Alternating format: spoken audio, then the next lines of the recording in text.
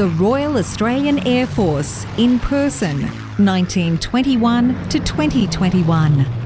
Ad Astra Aviator.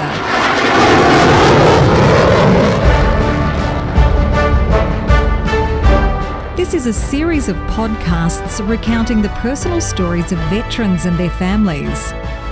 The narrator is Gareth McRae, OAM. Introducing the Honourable David Elliott MP. In 1995, David Elliott joined the Australian Army and commenced his officer training at the Royal Military College in Duntroon, attaining the rank of captain. Taking 18 months leave, he worked as press secretary for the Honourable Peter Collins, QC MP, who at that stage was the New South Wales leader of the opposition. During 1999, David was director for the Australians for Constitutional Monarchy campaign against the referendum for Australia to become a republic, for which he was awarded the Centenary Medal on the 1st of January 2001 for his service to the constitutional reform debate. Returning to the Army in 2000, David served in peacekeeping forces in Bougainville, Papua New Guinea, and also was awarded the Australian Service Medal. David then worked as State Operations Manager in St John Ambulance, New South Wales, before commencing as Executive Officer and then Deputy Chief Executive Officer of the Australian Hotels Association. In 2008, David Elliott became Chief Executive Officer of the Civil Contractors Federation and held this position until his election to New South Wales Parliament. From 2015 and on to the current 2022, David Elliott has held ministerial portfolios in the Baird, Berejiklian and Perrottet ministries of the New South Wales Government. And these have included Veterans Affairs, in which he was very active in the refurbishment of the Hyde Park War Memorial, and also inviting Prince Harry to bring the Invictus Games to Sydney. He's also held the portfolios of Police, Emergency Services, Corrections, Counter-Terrorism and Transport. Well, again, we are privileged to be at the Anzac Memorial in Hyde Park, and I again urge, if you are anywhere in Australia and you want something interesting to do, then make sure you take a trip to this wonderful location. It is fantastic. And the man I'm about to speak to is in part been responsible for the refurbishment of this wonderful place, the War Memorial refurbishment, and his name is David Elliott. David, how are you? Good, thank you. Thanks for having me, Gareth. Mate, look, it is an absolute pleasure. Why did you join the Army in 1995? Well, I, from a young age, had a fascination with the military and particularly military history, and I thought that every able-bodied Australian should probably consider some sort of service, whether it be in our volunteer emergency services or our defence forces or through any of the other many organisations that provide voluntary support to our country. It's great to be in a country that enjoys freedoms the way that we do, and that comes at a cost. And for me, my fascination with the military, particularly with the Australian military, meant that it was an easy decision. Did that interest predate joining the Army? Oh, yeah. I had an uncle who was a sergeant in the Air Force and was very active in Air Force life and was posted to Sydney for quite some time. So I used to go to his work with him occasionally. I'd go to the officers' mess with him, and I'd go to the RAF Christmas party, and that probably sparked my interest. And then as I got older and thought about career options, that with a passion for history. And when you were at school, in high school, did you join one of the cadet forces, or? No, we didn't have cadets at my school, which unfortunately, and my parents made sure I had a very active youth anyway. So I really didn't have the opportunity to travel to Parramatta Lancers or down to Sutherland to join the Army cadets down there. But both my sons have served in the cadet corps. Yeah. Your legacy lives on. Duntroon, I mean, that's the elite of the elite as far as the armed services are concerned, the Army is concerned in Australia. I'm not going to say how did you get into that, that sounds rude, but what was the process of being selected and getting into Duntroon? Well, I was very lucky in the sense that I already had my university degree. I was working in media and public affairs for the police force. That along the fact that I had been in the Army Reserve, or I was in the Army Reserve, meant that my corps at the time, the Australian Army Public Relations Service, said, well, since you've been in the Army Reserve and since you worked in media and public affairs and since you've got your qualifications, that being a degree in communications, and that meant that I only had to do the 3-month course there because I was specifically dedicated to working in that corps. And so when I went peacekeeping, that was the job that I did. Did you see, in going into Duntroon, did you see in your own head, this is going to be my career?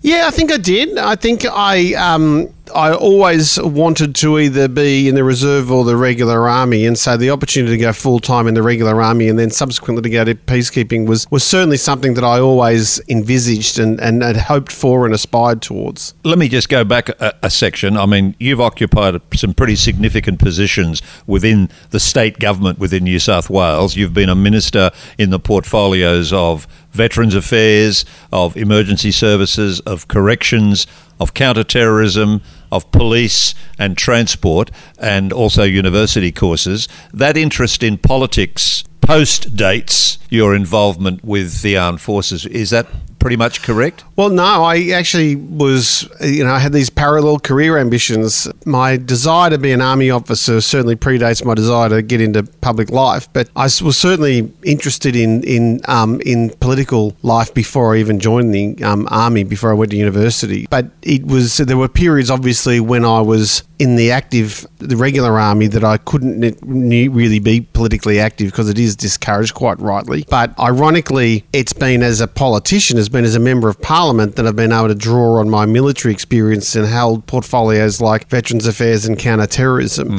So in many respects, the military was generally good training for me for the parliamentary portfolios so I've had. So to say the interest has been a parallel interest, defence politics, and you've just answered the question I'm about to ask, but I'll ask it again. The training you received in the army, to what extent, or rather how, has that underpinned your effectiveness as a politician? I think as Minister for Police and Emergency Services, Duntroon's good training on how to be an effective leader and how to look after your troops, your people, to how to make sure that their welfare is always at front of mind. And that certainly also included when I was Corrections Minister. I mean, as Police and Corrections Minister, I used to always ring personally anybody that had been injured in the line of duty to make sure that they were being looked after. As Counter-Terrorism Minister, particularly since the job as a state counter-terrorism minister was very much policy, it wasn't sort of kicking doors down with the SAS, it was very much policy. So having been exposed to Australia's counter-terrorism capabilities and principles, and as an army officer, albeit a decade ago, 2 decades ago, certainly gave me a leg up when I took on the portfolio. And of course, Minister for Veterans Affairs, I mean, I think,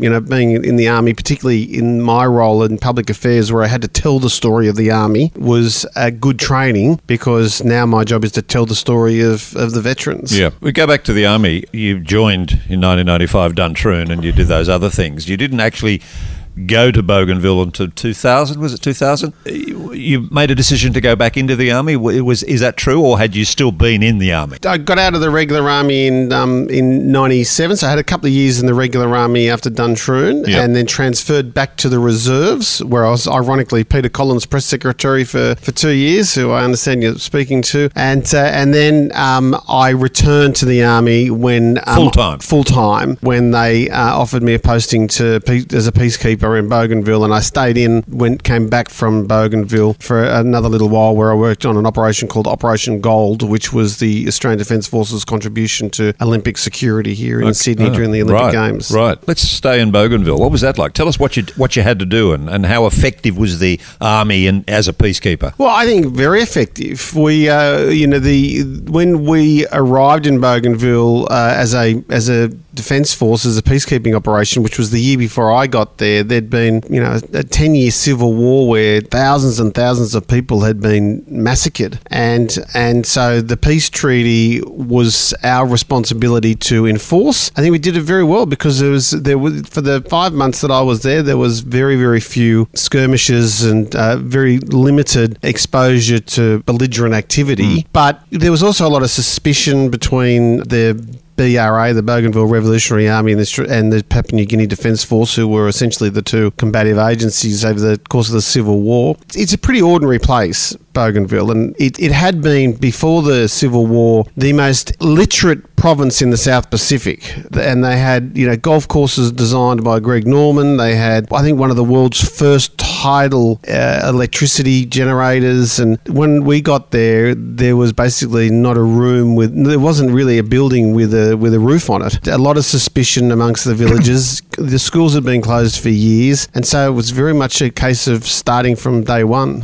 Australia has a pretty good record as far as supplying peacekeepers across the planet. How close is a peacekeeper's role to actually finding him or herself in a war? Well, it depends on the circumstances. Well, in Bougainville. Yeah, in Bougainville, I never really felt that threatened or at risk in Bougainville, because I think the two warring parties saw us, and particularly the women, because it's a very matriarchal society, the two warring parties knew that we were there to maintain peace, and they respected that, and they admired Australia for making the effort to do that. But if the two sides had decided to take up arms again, we would have had to probably, in the first instance, evacuated the peacekeepers and brought in a battalion, fighting battalion. Because remember, in a peacekeeping operation like Bougainville, you didn't necessarily have the traditional arms corps operational capability there. We were there with chaplains and intelligence officers trying to make sure that we could understand the mentality and the attitude to the peace process.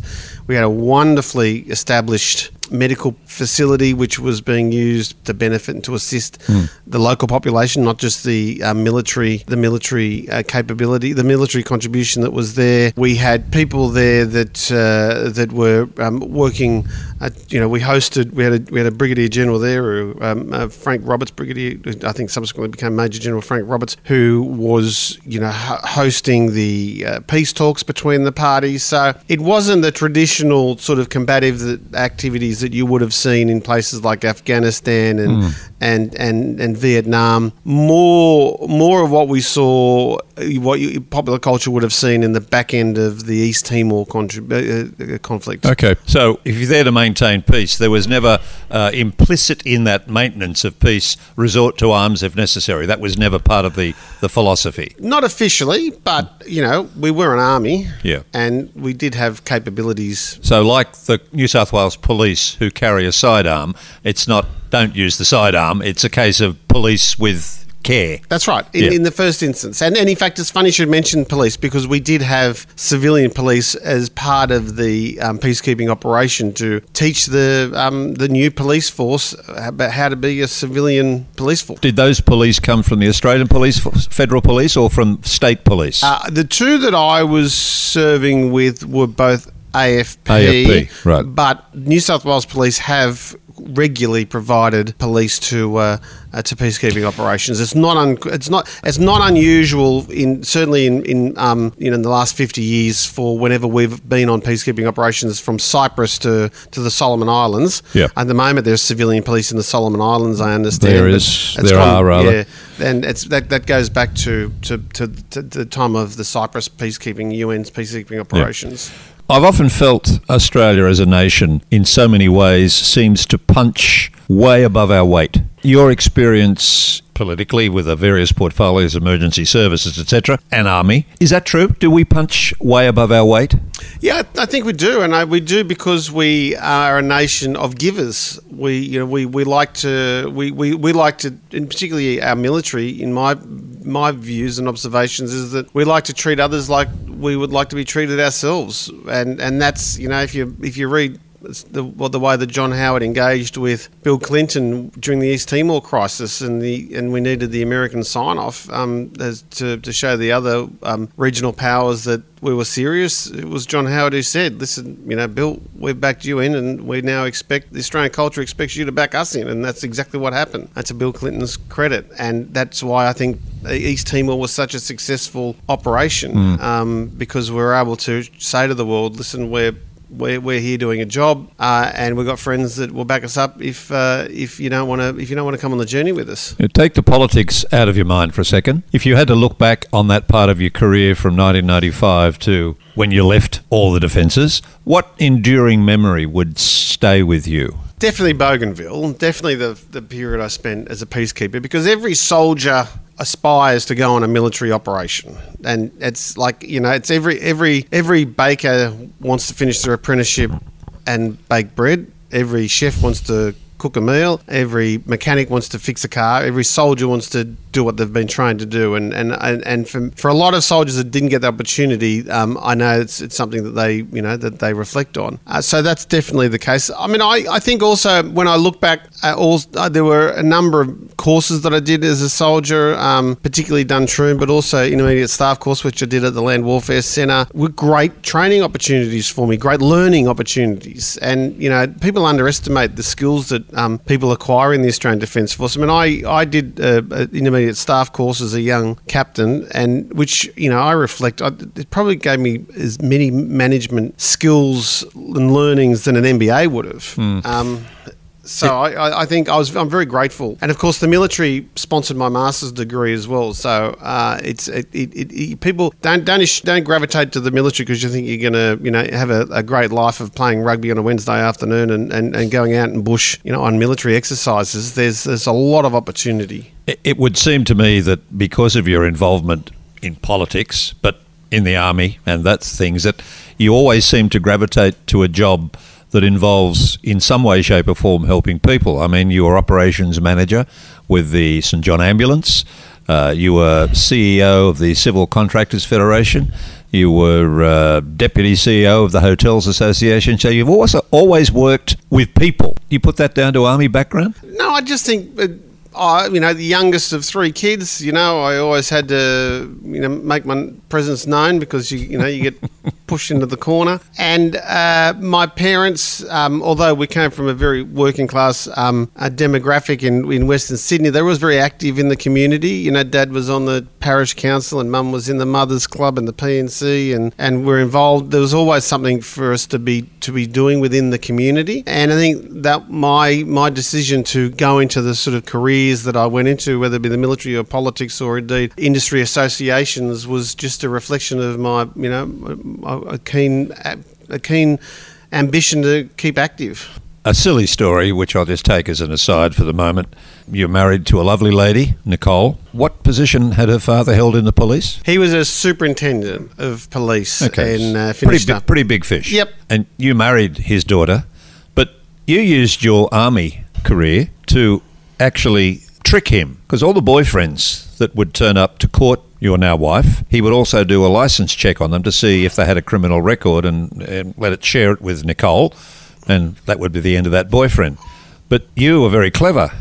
You turned up on the first date in an army jeep, which he couldn't do a license check on because it was federal property. Was that planned? Yeah, it was, because she told me as an aside once when we were talking that, she'd gone out with these two guys once and never got a second date because coincidentally her father had found out about information about them both. And both, I must say, on reflection and in today's... under today's rules, were highly illegal. I mean, it was... Oh, of course. I didn't mean to imply that it was legal.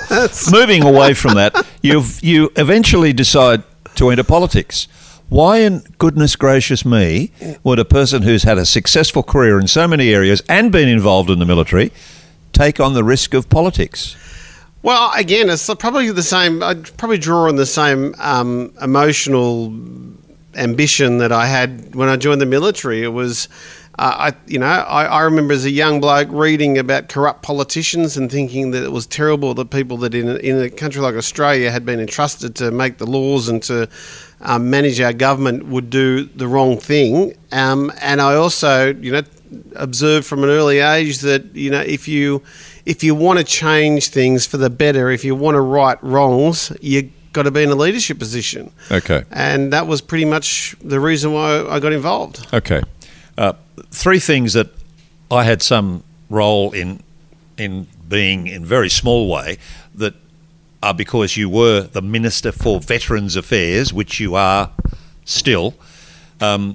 Three things I want to mention. One, and I want you then to elaborate on them. One was you got children involved in the Anzac Ambassador scheme, whereby we gave them training and then you took them to a war site overseas. That's one. Two, you were responsible, pretty much so, directly responsible for having the Invictus Games brought to Australia with Prince Harry. And three, the facility we are in now, which is amazing, this Anzac War Memorial in Hyde Park, you were responsible for, in assisting, getting the money to have it refurbished. That's got to make you proud. And how important are those three things? And can you tell me about them? Well, I think I reflect on my time in Parliament, and particularly as Veterans Minister, as some of the proudest moments of my life, particularly my professional life. And being Veterans Minister has just been absolutely brilliant because I've been able to do those things. So with the scholarship, when Mike Baird became Premier, he rang me and he said, I want you to be my Parliamentary Secretary, but I want you to take particular interest and responsibility for our centenary of Anzac commemorations, but also youth. And I spoke to a few friends in the business community and decided that we would merge them both. And if they could give me a bag of money, I wanted to establish a youth Anzac scholarship. And as a result, we put out a media release that invited 16 and 17-year-old kids to submit an essay on the importance of the centenary of Anzac and why it's important for modern Australia. We got hundreds of essays, 1,000 words. I think you probably judged one or two of them, and what we were able to do is get some corporate sponsors, and we took these kids to Gallipoli. The best 6 essays we took to Gallipoli, and funny thing was, out of those 6, the first scholarship, 3 of them came from refugee backgrounds. One was a Vietnamese boy from Bankstown, and his essay was written like the daughter of a Gallipoli veteran himself. So, and it was such a great success taking these kids to Gallipoli, and we spoke to the ambassador in Paris, and he took us around Paris, and in London, the High Commissioner then had arranged us to attend special ceremony at Westminster Abbey, and the Imperial War Museum curator took us on a special tour. It was just magnificent. And of course, these kids were just geniuses. Some of them from very modest backgrounds, but their intellect got them the scholarship. And it was such a success that the next year, the sponsors essentially insisted that we do it again. So we ended up doing 5 of them throughout the entire centenary of Anzac. And these kids, different 6 every year, obviously. We took them to the Beersheba for the 100th anniversary of the Light Horse with the Prime Minister and Prime Minister of Israel. We took them to Crete, and we took them to Villas Bretna. I took them to Villas Bretna on Anzac Day in 2017. And now I'm back in the portfolio. The original sponsors have come back to me and said they want to do it again this year. So we're looking at taking the kids to Pearl Harbor and Hiroshima for a focus on the 80th anniversary of the Second World War, particularly the bombing of Darwin and the Battle of the Coral Sea. Yep. So that was one of the things that I see as a minister you should be very proud of. But then you got the Invictus Games in Australia. Games. Yeah, listen, I mean, it was a battle. It was a battle. As soon as I became minister, I was watching the Invictus Games, seeing what was being done with it, and seeing the benefits to our veterans. I had some bureaucrats who tried to convince me that there was no net benefit to New South Wales, so the government shouldn't be involved in this thing, which I had to adjust their attitude in that regard, which we did successfully, thanks to Mike Baird, who had the vision for this. Yep. And of course, we had, in many respects, we already had a lot of the sporting infrastructure because we'd hosted the Paralympics anyway. Bringing Prince Harry over here to have a look, and then bringing him back, obviously, for the games themselves. It put Australia on the map when it came to providing support to veterans. We proved to everybody that we are a caring and compassionate society. Lots more to do. The Royal Commission will no doubt show that. Yep. And then, of course, while that was going on, this beautiful memorial, the upgrade, the refurbishment had been completed, and given it was the son of the monarch who opened the original facility in the Prince Henry. 1930s. Yeah. 1934. And, well, then, of course, we could have Prince Harry, the grandson of the monarch. Of the current monarch, yeah. But, of course, as you know, their names can't be listed here because no individual name's allowed to be...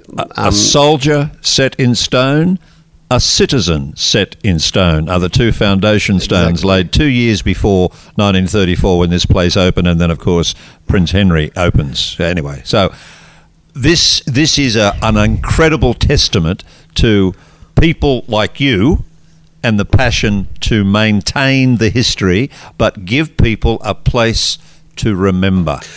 Well, I think you're right, Gareth, and I think Sydney, all great cities need landmarks, historical landmarks. That's what makes them great. That's why we visit London, Paris. It's why we go to Washington, D.C. It's why the Americans built Arlington Cemetery. I mean, it's an important part of our culture is to have a institute. But I remember I went into the Expenditure Review Committee with the request for I think $20 million for this upgrade, and I'd followed a certain minister in the infrastructure space who had asked for $200 million to build railway infrastructure, I think it was at the time. And I sat down in front of the Expenditure Review Committee and I said, and I think Gladys Berejiklian was chairing it, and I just made it very clear. I said, it's the centenary of Anzac, so this will be the most significant piece of infrastructure that Australians will look at over the course of this 5-year period. And the public servants and the other ministers were speechless because they couldn't exactly say, no, that's not right, David. And so I got my money. What would you... Not that you're that old, but from 1995 to now, what are you most proud of? Of what you've achieved? Professionally? Listen, I think the Invictus Games was probably my proudest moment in politics. I think being police minister and corrections minister and emergency services minister, looking after being the political custodian of the welfare of our uniformed personnel at a state level was probably a very, very proud moment. And then I'd mix that with peacekeeping.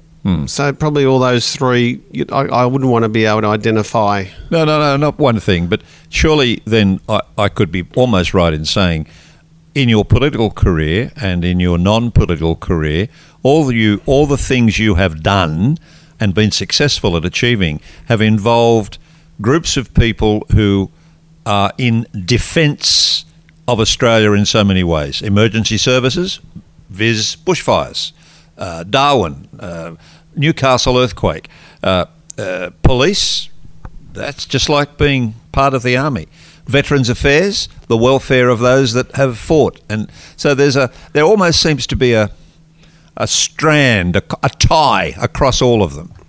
Yeah, and in many respects, I suppose, I don't know if I was in the right place at the right time, but in many respects, I think the political leaders have given me these jobs because I did served in the army.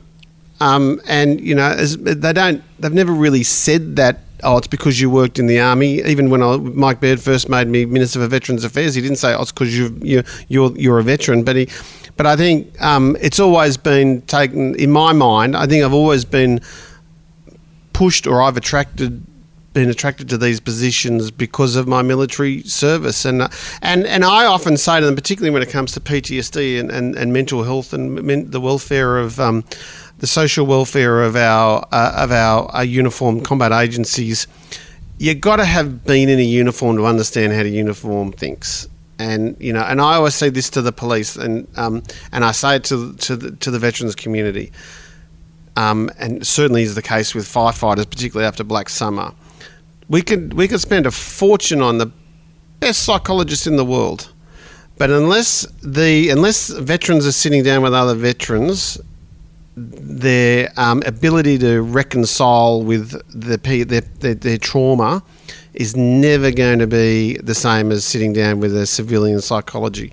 And the cops tell me, and I got this from my father-in-law, he spent 20 years training me to be the police minister. They'll say when they have to go and see a civilian psychologist, they've got to start from scratch to talk about the trauma that they've gone through. If they go and sit down with another copper, 90% of the conversation's already had. And a firefighter is the same. A firefighter who's been through Black Summer doesn't even have to say to anything to the firefighter that he's debriefing with, because they just sit there and hug each other and say, we went through this together and we survived. Whereas if we send that firefighter off to a civilian psychologist, as professional and as advanced as modern psychology is, it's sitting down and living the experience with somebody that's probably going to provide you with the most level of unless you walk in their shoes. Absolutely. Now, I'll probably get in a lot of trouble for saying that someday at some place. Oh, well, if you like, I'll cut it out. No, I won't. I've got to ask, is there any chance that sometime in the future, next 5 so years, New South Wales could see its own Arlington Cemetery? Yes. Gareth, it was the first commitment I made when I was returned to the Veterans portfolio, is that I think that it's time we had our own service-specific cemetery for those that have served, not necessarily served overseas or even been killed overseas, but all those that have served in the Australian Defence Force, and indeed police that have served on overseas operations as peacekeepers should have their own sacred site. And I'm in the process of putting a proposal together for the Prime Minister, and I think that it is time for us. And I'd like it to, as a historical footnote, I'd like it to honour Robert Weir, who was the first Australian soldier to die overseas in operations in 1885. His body is buried under rocks near Khartoum in Sudan, where he passed away. First person to ever die overseas is a story in itself, but I don't think there's any other nation in the world that could identify the first soldier that had ever died overseas serving on behalf of a sovereign nation. There isn't one. So, and I think I also have a strong interest in making sure that our services cemetery has a memorial to veterans who have died by suicide, because we now identify suicide as a service-related ailment, as a service-related reason for people to pass away. And I think that it will be good closure for those families to know that, yes, soldiers have died of cancer that they acquired on submarines. Airmen have died in dogfights. Soldiers have died on the battlefield, and subsequently died of injuries that they acquired. Guess what? Suicide is something that they've brought from the battlefield, and so they deserve the same level of recognition and honour that any other ailment has given us.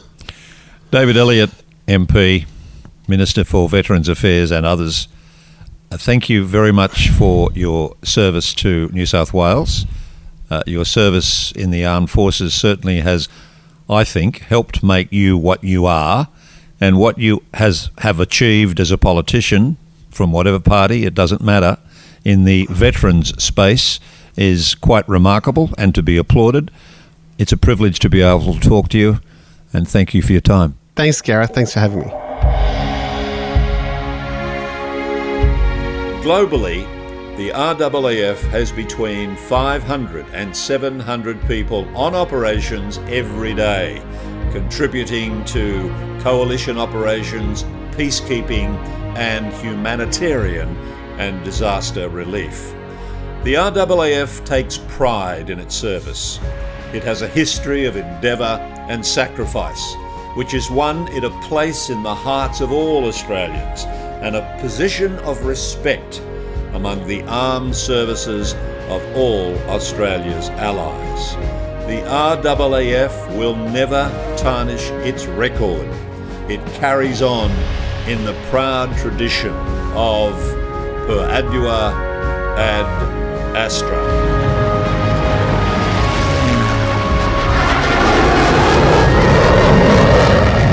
This is a series of podcasts recounting the personal stories of veterans and their families.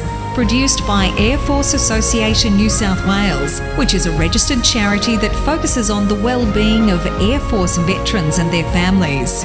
If you would like to donate funds to help us with this important work, you can search Air Force Association New South Wales in Google and go to our website.